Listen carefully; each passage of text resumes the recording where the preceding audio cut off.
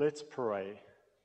Father, as we come to your word, I just ask now that you would use me to speak to all of us, to my heart, to every heart here, through the presence and the power of your Holy Spirit. Open our hearts to receive, our minds to understand, and give us what you want to say to us, each one of us, that we will hear you speak. Let me be the instrument that you use this morning. Thank you, Lord. Amen. Amen. It's in times like what I've experienced this past week that you get to decide whether the kingdom of God is real or not. What I experienced is not something that others have not experienced. Many of you in this hall have gone through it and gone through what I'm going through at present. On Wednesday morning, I was woken up with my sister calling me from South Africa.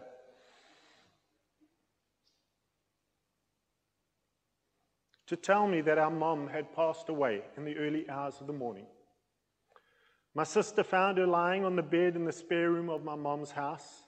Apparently she did this quite regularly when there was load shedding, when the electricity was turned off. South Africa is struggling with electricity and they have this constant load shedding, especially at night.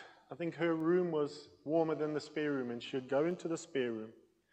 And my sister said that she looked peaceful, lying curled up on her side. My mom was 86 years old and had been in good health all her life, with a minor breast cancer scare about 20-odd years ago. But of late, my sister told me she'd been struggling to walk any distance. And my mom no longer wanted to go shopping with her because she felt she slowed my sister down. And if you ever met my mom, and Jill could tell you, she was always full of life and energy, and that was very different from what she'd always been like. She'd been to the doctor on Tuesday to have blood tests and was due to see the doctor again on Thursday. The results of the blood test might show up something or not. It could be that my mom was just ready to go to be with the Lord. My niece posted a video of an interview she had done with my mom a few years ago, asking her about her life, and it was wonderful to watch and hear her speaking. She spoke of the time my father died. It was sudden and unexpected. He was 41, she was 39 at the time. They'd been married 19 years. It was not an easy time for all of us for a number of reasons that I don't have time to go into right now. But what struck me the most was my mom saying how she put her trust in God and He came through for her and for us. I've got an older brother and a younger sister. There were three of us. My brother was first year university. I was second to last year from end of school. My sister was just finishing primary school. She faithfully attended church with my sister. But my brother and I stopped going and could not believe in a God that would take our father away.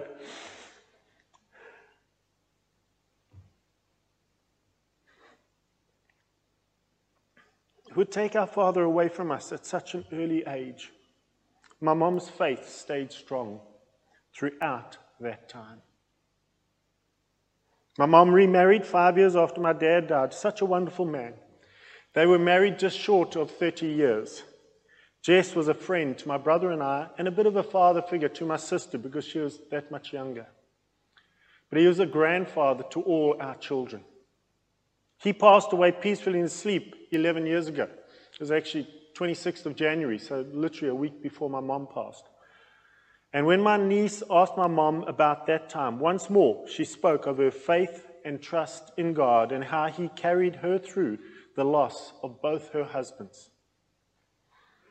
I came to faith in Jesus Christ 3 years after my dad died. God wooed me back into His kingdom through several different people in my life, and I'm so grateful that He did. And as I said earlier, it was in watching Pilgrim's Progress when I saw the burdens being laid down that I could lay my burdens down at the foot of the cross and receive Jesus as my Lord and Savior. And I'm so grateful that He wooed me. Even though these are not easy times, I know that I can stand strong. Not because I'm strong, but because I'm a child of the kingdom of God. And my faith in Jesus Christ gives me the strength I need at this time. Philippians chapter 4 and verse 13 says, I can do all things through Christ who strengthens me. It's not my strength, it's the strength that Christ gives me. My mom demonstrated this in her life. She was able to endure so much because she put her trust in the Lord.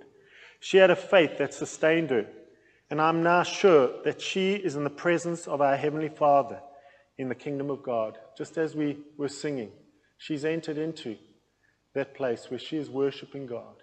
She's there. Why have I said all of this? Apart from letting some of you who didn't know what had happened this week in my life, but also to use it as a way of introducing what I want to speak about as we continue our series on the kingdom. Last week I spoke about the two kingdoms, looking at where Satan came from and how the kingdom of darkness came about. I also said that the kingdom of darkness was not of equal size as the kingdom of God. That in comparison it was like the size of a flea compared to an elephant. In reality, it's an even greater difference than this example. In my first message of this year, a new season, I said that we are starting a series on the kingdom. And I gave the definition of kingdom quoting from the Collins English Dictionary, which says, kingdom, it's a noun, a territory, state, people, or community ruled or reigned over by a king or a queen. Secondly, any of the three groups into which natural objects may be divided, the animal, plant, and mineral kingdoms. Thirdly, a theological term, the eternal sovereignty of God. And fourthly, an area of activity, the kingdom of the mind. In my preparation, I also looked at another dictionary that I have in my office called the Complete Christian Dictionary for Home, School, and Office. And it gives a wonderful definition. And this is what I want us to look at today. I'm going to read through it, but add some comments as I go. I've also added the scripture verses in full, where it just gives references in the dictionary. And this is what it says. Kingdom, a noun, a country ruled over by a king or a queen. Same as the Collins one. Kingdom of God, a noun. It is customary to make a distinction between the kingdom of power, the kingdom of grace, and the kingdom of glory. It speaks of three kingdoms. At the beginning I spoke of the kingdom, then I spoke on two kingdoms. Today it's three kingdoms. Firstly, the kingdom of power includes the entire universe and extends to every living thing. And take note, God controls the forces of nature and the destiny of nations. Without his will, not one small bird falls to the ground, nor one hair from our head. For God is the king of all the earth. Psalm 47 verse 7 says, for God is king of all the earth. Sing to him a psalm of praise. God is not caught unawares by what's happening in the world, both natural and man-made. For he has authority over all creation. Jesus has taken back that authority, the authority that Satan had over the earth, as we saw last week. And we'll look how Jesus took that authority back at another time. So we have the kingdom of power. Secondly, the kingdom of grace. The kingdom of grace does not include all creation, but only those who have been born again through the preaching of the gospel, the good news of the kingdom. Take note, only true believers in Jesus Christ are citizens in this kingdom. The kingdom is governed solely by God's word. John 18, verse 37 says, you are a king then, said Pilate. Jesus answered, you are right in saying, I am a king. In fact, for this reason I was born, and for this I came into the world, to testify to the truth. Everyone on the side of truth listens to me. This kingdom has proved itself stronger than the kingdoms of this world. Many mighty empires have come and gone, but the kingdom of Christ has continued and flourished in spite of bloody persecutions, ridicules, disruptions, heresies, and signs, falsely so called, and it will continue until the Lord's return. It is called the kingdom of grace because it is the promise of divine grace, the unmerited love of God that wins people for this kingdom. It is the acceptance of this grace by faith that makes them citizens of this kingdom. It is the rule of Christ in the hearts of believers. Excuse me. The kingdom of grace is where we live now. We enter it when we surrender our lives to Jesus Christ and receive Him as our Lord and Savior. When we confess with our mouths Jesus is Lord and believe in our hearts that God raised Him from the dead, according to Romans chapter 10 and verse 9, then we are saved and enter that kingdom of grace. The kingdom of grace is for those who are born again. Thirdly, the kingdom of glory. The kingdom of glory is not on earth, but in heaven, where Christ Himself shall have all glory. Luke chapter 24 and verse 26. Did not the Christ have to suffer these things and then enter His glory? John 17:5. And now, Father, glorify me in your presence with the glory I had with you before the world began. In John 17:24. Father, I want those you have given me to be with me where I am and to see my glory, the glory you have given me because you loved me before the creation of the world. The kingdom of glory is not on earth, but in heaven, where Christ Himself shall have all glory, and where those who have been faithful to Him unto death shall likewise be crowned with glory and honor. Philippians chapter 3, verse 21 says, who, by the power that enables Him to bring everything under His control, will transform our lowly bodies so that they will be like His glorious body. And Romans 8:18 says, I consider that our present suffering are not worth comparing with the glory that will be revealed in us. And take note, the souls of the believers enter this kingdom of glory at the time of their death. Luke 23, verse 43, Jesus on the cross. Jesus answered him, the thief who was next to him, I tell you the truth, today you will be with me in paradise. After the resurrection, their bodies shall inherit the kingdom prepared for them. Matthew 25 and 34. Then the king will say to those on his right, come, you who are blessed by my Father, take your inheritance, the kingdom prepared for you since the creation of the world. Christ rules the kingdom of power for the benefit of His kingdom of grace. The world continues for no other purpose than this, that sinners might repent and believe the gospel and enter the kingdom of grace. The world continues for no other purpose than this, that sinners might repent and believe the gospel and enter the kingdom of grace. The chief purpose of the kingdom of grace is to win and prepare men and women for the kingdom of glory. This, I believe, is where my mom is now. She's in the kingdom of glory, beholding Jesus Christ and the Father in all their splendor and glory. And for all of those of us who know that our parents have gone to be with the Lord, or our loved ones have gone to be with the Lord, we can have that in our hearts, that joy and peace, and know that they are in the presence of Jesus Christ, beholding the Father and the Son in all their splendor and glory. All people live in the kingdom of power, but to enter the kingdom of grace, we need to be born into it by being born again. John 3, 1-8 says, Now there was a man of the Pharisees named Nicodemus, a member of the Jewish ruling council. He came to Jesus at night and said, Rabbi, we know you are a teacher who has come from God, for no one can perform the miraculous signs you are doing if God were not with him. Now, I love Jesus' reply. He doesn't actually really address the issue that Nicodemus is speaking about, but he just goes to the heart of what he knows is on Nicodemus' heart. So in reply, Jesus declared, I tell you the truth, no one can see the kingdom of God unless he is born again. How can a man be born when he is old? Nicodemus asked.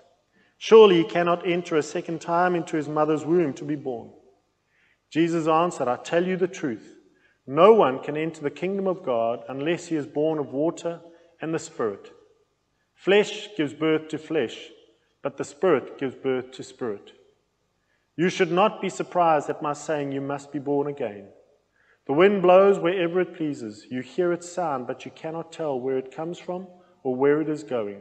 So it is with everyone born of the Spirit. Once we have been born into the kingdom of grace, we have our ticket into the kingdom of glory. But it's more than that.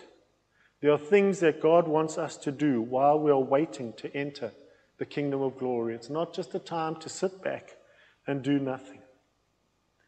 We are not just to be around thinking, that's it, I'm done. My brother and I were much like that when we were youngsters.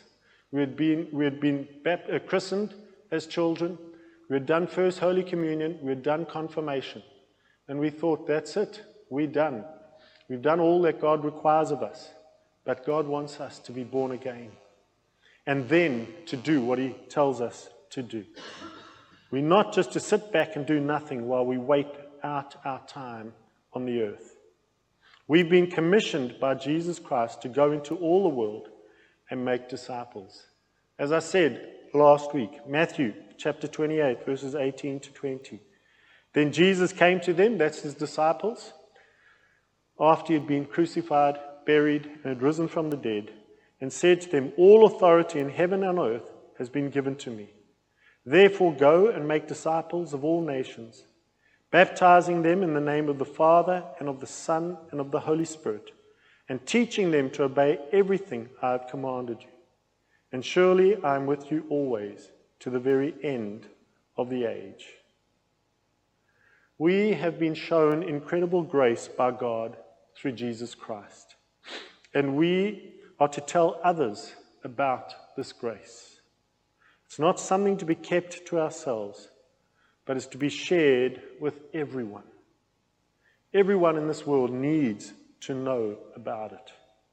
And that they too can enter the kingdom of grace and then later the kingdom of glory. Let's pray. Father, thank you that you have made it possible for us to come back into your kingdom. We don't deserve it. We've done nothing to earn it, and we can do nothing to earn it. It is by grace and grace alone. Jesus, you did what needed to be done. You lived that sinless life and then took on our sins and died on that cross in our place. And you gave your life for mine. You've given me the life that you deserve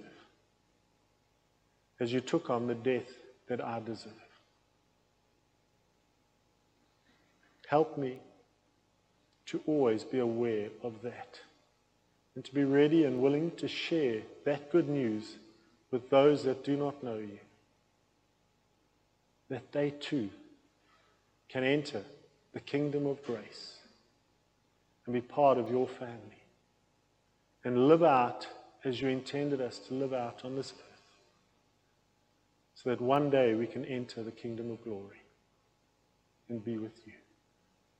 Thank you, Father. Amen. Got some discussion questions for those of us around the tables here.